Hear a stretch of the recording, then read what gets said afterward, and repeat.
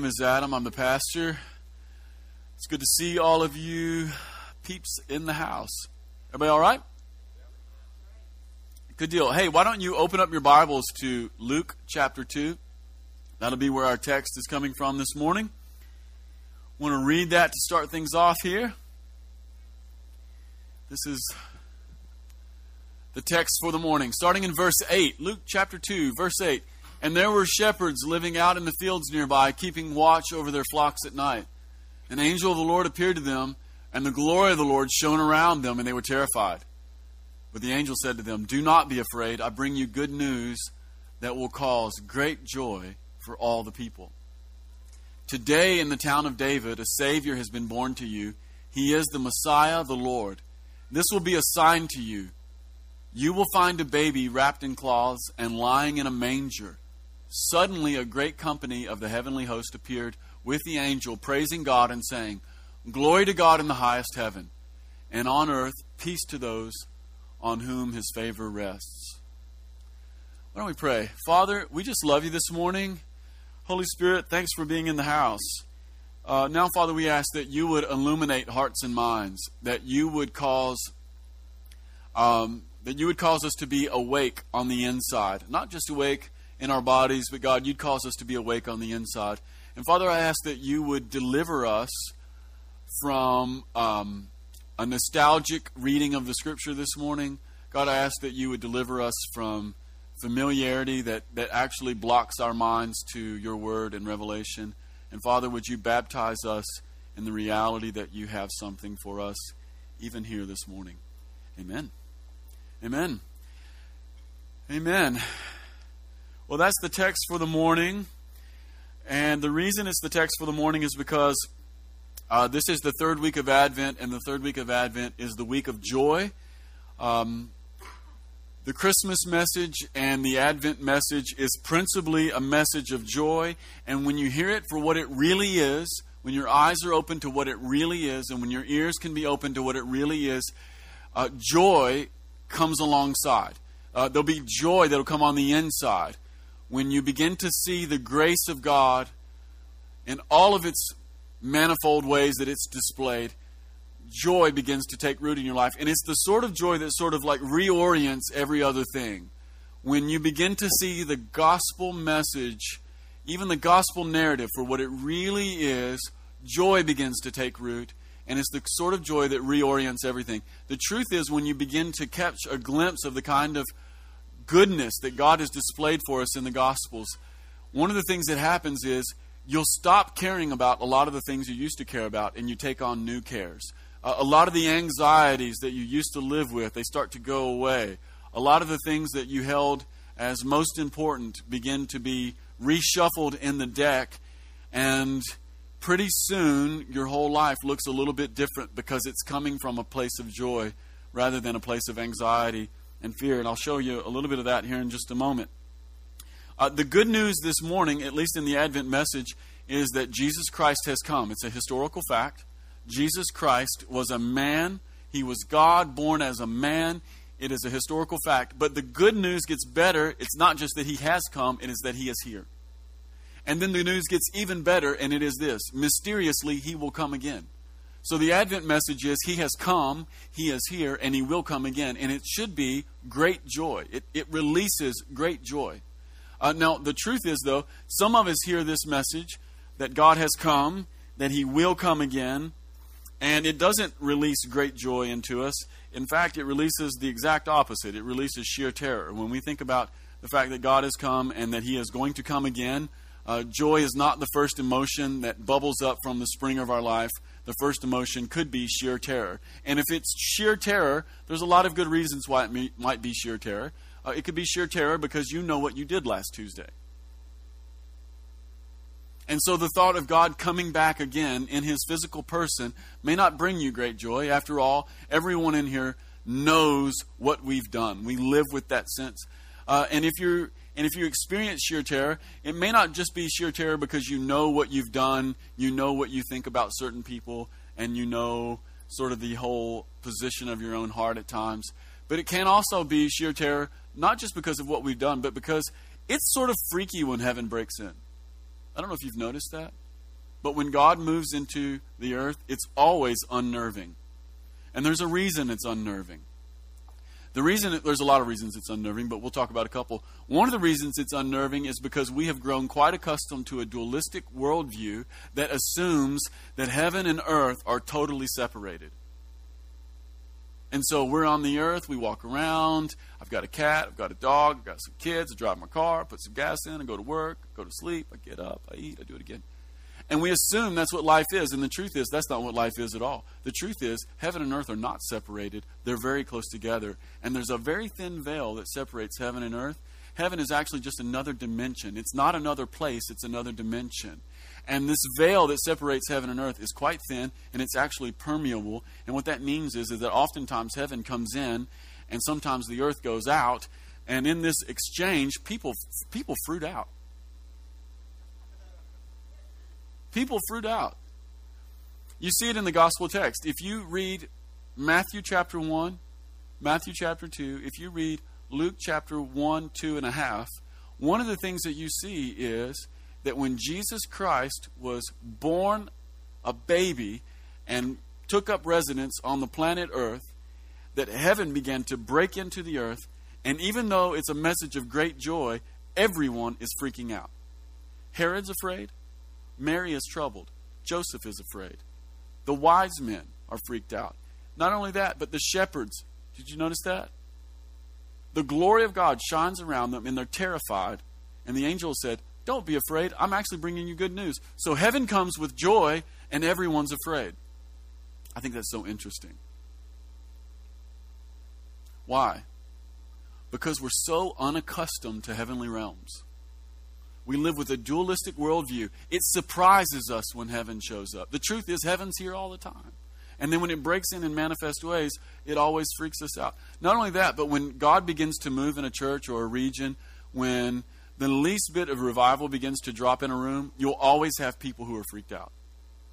In fact, I can't tell you how many times this has happened in my pastoral career. I'll begin to talk about the Holy Spirit, and people will say, it freaks me out when you talk about the Holy Spirit. It's so scary. And I'm like, really? The third person of the Trinity scares you? Yeah, I'm totally freaked out. You'll be surprised. Go talk about the Holy Spirit. People become uncomfortable. Why? Because we've grown accustomed to living in a world where we're here and God is somewhere. He's out there. Like, I don't have to worry about it now. I'll worry about that when I die. The hectic part is the God you're going to meet later is the same one who showed up during worship today. Like, if you're not comfortable with him here, it's going to be worse later. Encouraging words from Pastor Adam. But we're uncomfortable with heavenly realms. Why? Because it's so foreign to us. And so part of the transition of life, one of the principal transitions that you must make in your life is out of fear and into joy. Away from being terrified and into being able to be the kind of person who can receive the joy that God is offering. Does this make sense? So life is essentially a journey out of fear and into joy, from unknowing into knowing, from foreign to naturalization. Now I want to talk about joy this morning. I want to talk about it in three ways, and I want to talk about three reasons why great joy is presented to us this morning. And I want to show this to you out of the biblical text. The first reason we have for great joy is that God is keeping His promise. I need you, when you look at this scripture and you read it, when I read it to you, I need you to hear this and I need you to see this with biblical eyes and ears. What does that mean? I'm going to read this to you again, and I want you to listen to this with biblical ears, okay? What I mean is this. This text is singing a melody, as it were. This text is singing a melody, and when I read it to you, I want you to hear the melody, but I want you to realize that there is a harmony part around it. Does that make sense? I want to read this to you again. And there were shepherds living out in the fields nearby, keeping watch over their flocks at night, and an angel of the Lord appeared to them, and the glory of the Lord shone around them, and they were terrified. But the angel said to them, "Do not be afraid. I bring you good news that will cause great joy for all the people. Today in the town of David, a Savior has been born to you. He is the Messiah, the Lord. this will be a sign to you. You will find a baby wrapped in cloths and lying in a manger. Suddenly a great company of heavenly hosts appeared with the angel, praising God and saying, Glory to God in the highest heaven, and on earth peace to those on whom his favor rests. Anybody in here able to hear the harmony? There are certain phrases and there are certain words in this particular passage that are actually singing a harmony over the melody that the gospel writer has written in. What do I mean by that? There are phrases here. How many of you realize that it's a little bit odd that God shows up and makes his birth announcement to shepherds? How many of you realize that his God prerogative says that he doesn't have to do that if he doesn't want to? Like, God can make his birth announcement to anyone he wants, right? So if he's making his birth announcement to shepherds first, then one of the things that he's saying is that I want shepherds to know it first. And the fact that he's showing it to shepherds is actually a harmony to the melody he's singing. Does this make sense? Some of you are like, what the heck is the pastor talking about? So God is releasing his birth announcement to shepherds, and he's doing it on purpose. How many of you all have ever read about shepherds in the Bible? Who can tell me a shepherd in the Bible? Who was a shepherd? David. Oh my gosh. That's another part of the harmony. Are you hearing it? So God comes with his birth announcement. He's singing the melody of my son is coming, and the harmony is shepherds and David. What's the point? The point here is it's good news and it's joy for us this morning because God is keeping his promise. The great shepherd of Israel, David, God made David a promise. I want you to put it up. It comes out of 2 Samuel chapter 7, 12 through 13. This is a promise that God made to his shepherd David. He said, when your days are over and you rest with your ancestors. Translation, when you're dead. I will raise up your offspring to succeed you. Who can hear the harmony in that? What's the harmony? It's resurrection. I will raise up your offspring to succeed you, your own flesh and blood, and I will establish his kingdom. He is the one who will build a house for my name, and I will establish the throne of his kingdom forever. Who can hear the harmony? This is a prophetic promise of Messiah who will come. What's the point? God has made a promise to David, and then in our passage this morning, when he makes his birth announcement, he could go to anyone in the world. He chooses to go to shepherds. Why? Because he's saying, I am telling you right now, this is a part of the story that I started a long time ago, and this is the fulfillment of a promise that I made to my servant David. Now, what's the point of all this? Is the point of all this just like Bible trivia that we would be able to go on Jeopardy and do pretty well? Is Pastor Adam just getting you ready to do battle with Ken Jennings?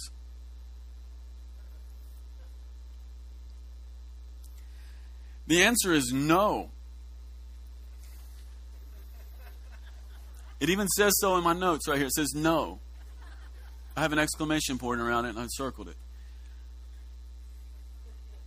The significance isn't biblical trivia. The significance is this. The significance is that God is faithful. And he always keeps his promise. He always keeps his promise. He always keeps his promise. He will always, always, always keep his promise. And here's the other good news. He will not only just keep his promise to his servant David, but he will keep his promise to you. God's promised everyone in this room things. He may delay, but he will not be late. He will fulfill his promise because he is faithful. He cannot help it. He has to. It's in his nature. He can't help himself. If he makes a promise, he will keep it. And he will keep it even to really weak people. Weak people like David. David was God's favorite, and at the same time, David was weak. How many of you all realize David was a murderer? David was a murderer. His solution for dealing with problems was kill them. See, we read the scripture with rose-colored glasses, and we reinterpret everything through stained glass, and we read David's life, and we're like, oh, look at that. 200 Philistine foreskins. Isn't that hysterical? Ha ha. That's 200 dead dudes. That's how David deals with issues. I kill people. Not only that, when I want a woman, I take her. He's an adulterer. David takes women who are not his wife, and when he wants to get them, he kills the man. He kills him. He says, comes up with a scheming plan. David's a liar. David's a total liar. What's the point of all this? The point is this. David is a weak person, and God is so faithful that he will keep his promises even to really weak people. That's good news. I don't know about you. I'm a weak person. Thankfully, I've never killed anyone. Praise the Lord.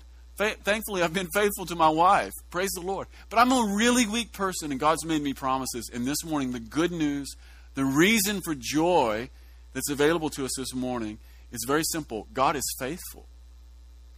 This passage is not just a melody sung by the Creator. There's actually harmony in there. God is always singing harmony. He can't help it. He's Father, He's Son, He's Spirit. There is a harmony chord note that is sung in the Trinity, and God is faithful. The second reason we have for joy this morning is this, that the Gospels, in particular the birth narrative, is a comedy.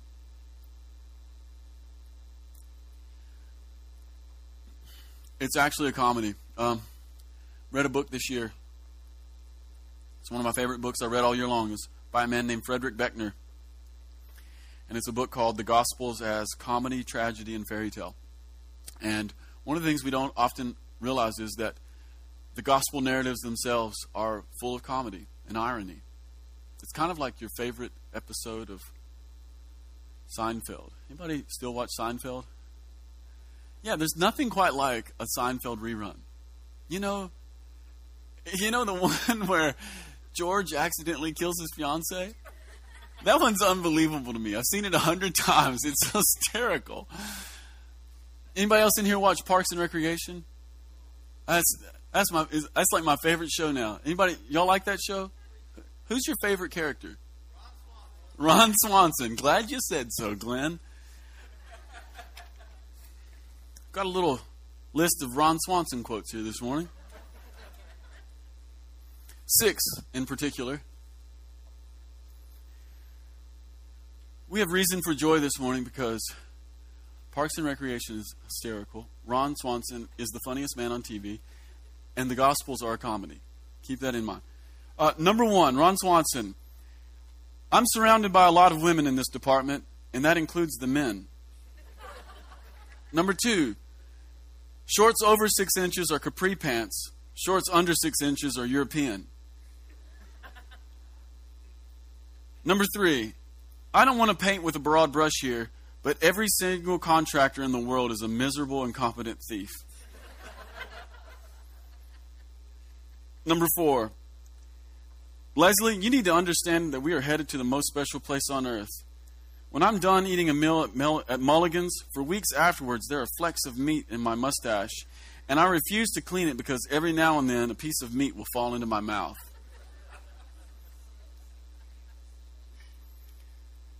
Number 5, this is my personal favorite. The less I know about other people's affairs, the happier I am. I'm not interested in caring about people. I once worked with a guy for 3 years and never learned his name. Best friend I ever had. We still never talk sometimes.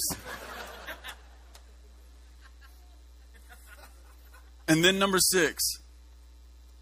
Boys, under my tutelage you will grow from boys to men, from men into gladiators, and from gladiators into Swansons.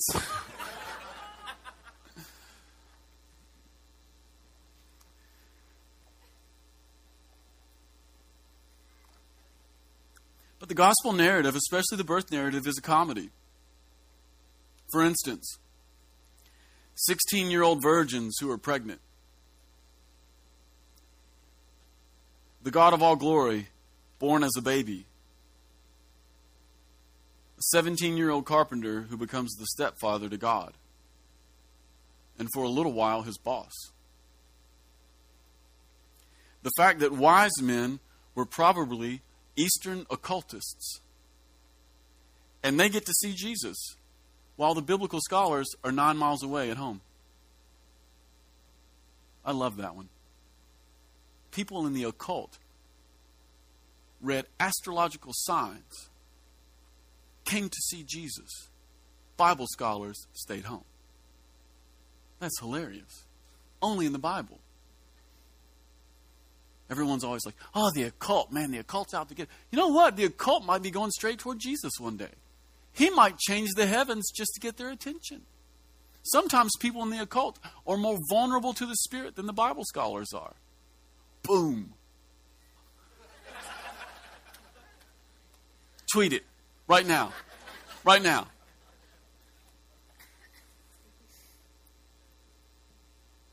More comedy. God makes his birth announcements to lowly shepherds. The kings and nobles receive no invitation. The biggest thing in the course of human history was, for a time, completely insignificant, utterly hidden, and overlooked. The most supernatural thing that ever happened looks totally natural. And finally, the God of all glory, born in a barn. Not even a clean barn. It was dirty. There was manure in it. They cut the cord in a manure pile. I think that's hysterical. I will not replay what I did last year. I just had a memory. That was awesome.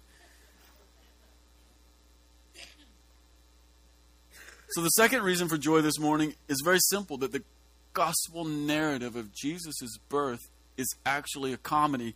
And here's the deal. Aside from the laughter this morning, the point is not just the laughter. The point is this, that God is utterly turning the world upside down. He's utterly turning the world upside down.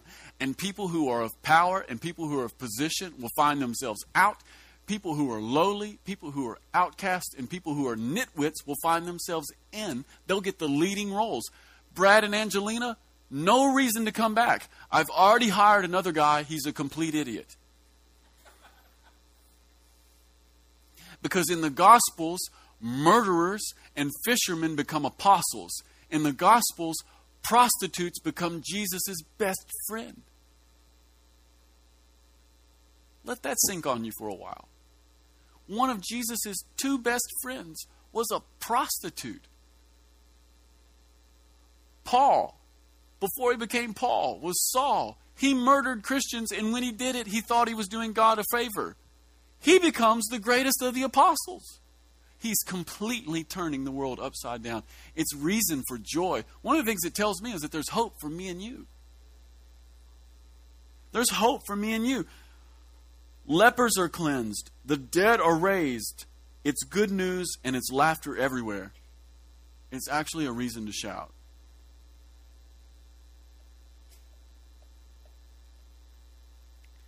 And then number 3 this morning, reason for joy. The third reason for joy is this. Joy is a person. Can we put the Luke passage up again, please? Thanks, Emily. Look at verse 10. Joy is a person. The angel said to them, do not be afraid. I bring to you good news that will cause great joy for all the people. What's the good news? What's the joy? Verse 11. Today in the town of David, a Savior has been born to you. He is Messiah, the Lord. See, joy is a person. Joy is God leaving heaven and coming to earth. And the picture here, the idea here is that God has left heaven and he has come to the earth. And he hasn't just come to one particular spot. He's come to the whole earth. He's not come for one people. He's come for all the people. He's not come for people who are just high and mighty. He's come for the lowly and the nitwits. God has come for everyone. And one of the things that tells us is this, that it's entirely possible to have joy because joy is a person who has walked the greatest chasm in all of history to be here. Joy is entirely possible. Not only that, but joy is not a mysterious substance like floating up here in the ether somewhere. And when the stars align and when I get off work early on Friday and I get just 3 or 4 sheets to the wind, then I get into it. No, that's not what joy is. Joy is a person. Joy is a person. And the implications of joy as a person means this. Joy is relational. Joy is not a possession that you can have. It is a friendship to be tended. Joy is a person. You can't have it as a possession. You must tend to it as a friendship. By the way, if you go for joy, you never get joy. You know that? This is one of the things I want everybody in the church to get, because it's the most important thing I have to say all morning. If you go for joy, you'll never get joy. You know what you'll get? You'll get an addiction, you'll get credit card debt, and you'll get a divorce.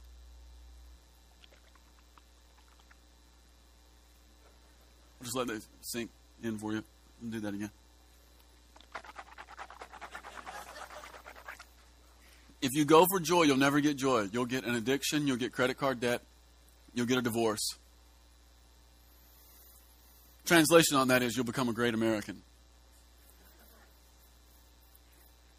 You get joy by developing friendship with Jesus.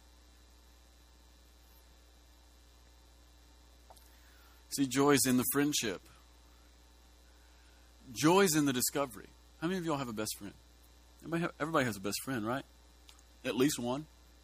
And by the way, your best friend, like the dude you go out and get hammered with once or twice a month, that ain't your best friend, bro. I hate to break it to you. You think it's your best friend, it's really not. Like, that's the first guy who needs to go. Mm-hmm. It's not your best friend. Your best friend is the person who knows you inside out and who's vulnerable with you, and you're vulnerable with them. And not just because you're hammered, man. Where's my Bud Light?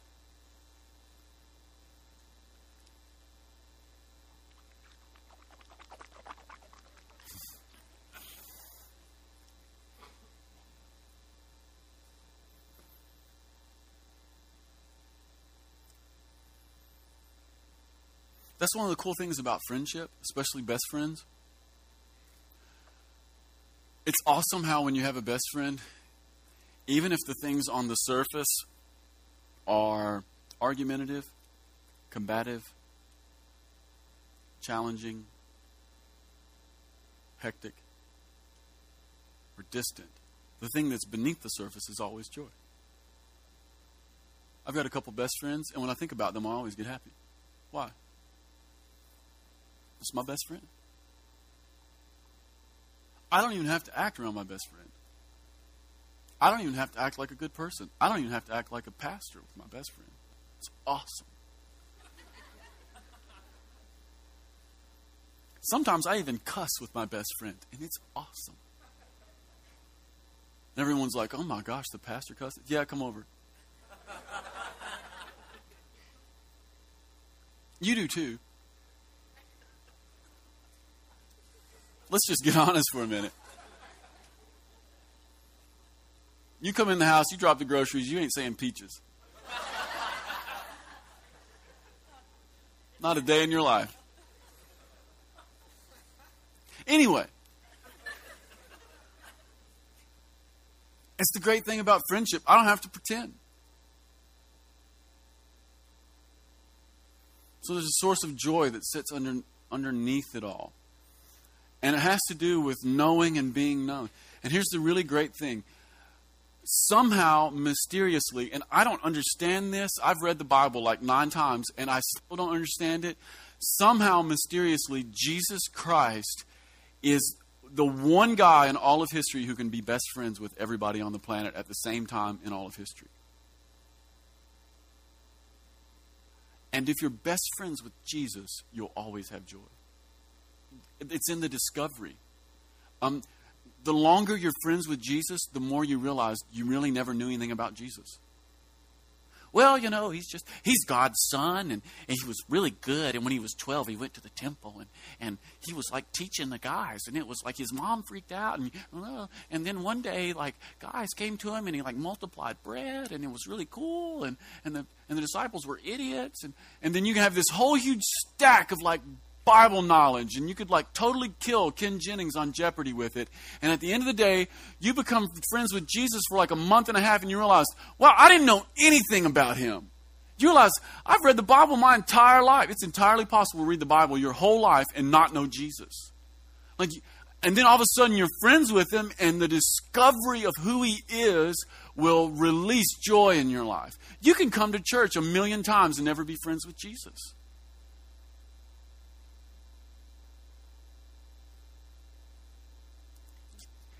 They can play awesome worship, and we can go nutty, and you can not be friends with Jesus. I see it all the time.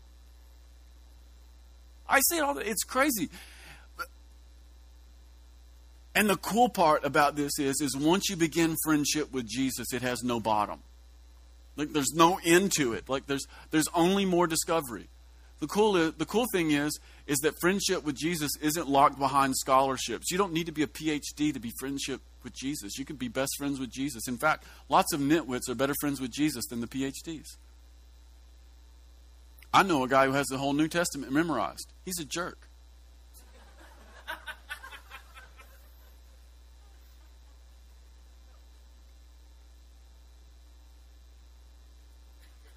He knows tons of stuff about Jesus. He's a jerk. He never became a friend with Jesus.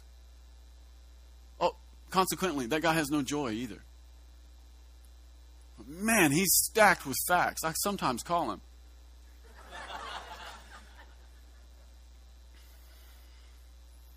One of the things I've decided is, so long as some people want to go for facts, I'll let them go for facts. I'm going to go with friendship, and then when I need them, I'll just call them.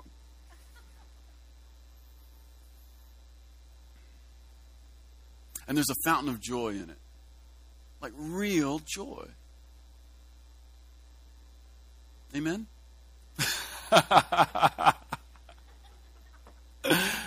Oh, man. Some of you are like, man, I ain't never been in the vineyard before. This is different. You don't really even know what you got into. Like, it's actually way more different than this. I'm going to write a book one day. It's called Only at the Vineyard. It'll be rated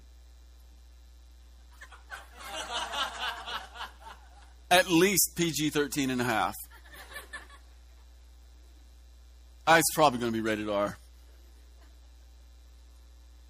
Good news. God loves weak people. Why don't you stand up? I want to pray for you. Weirdest landing ever.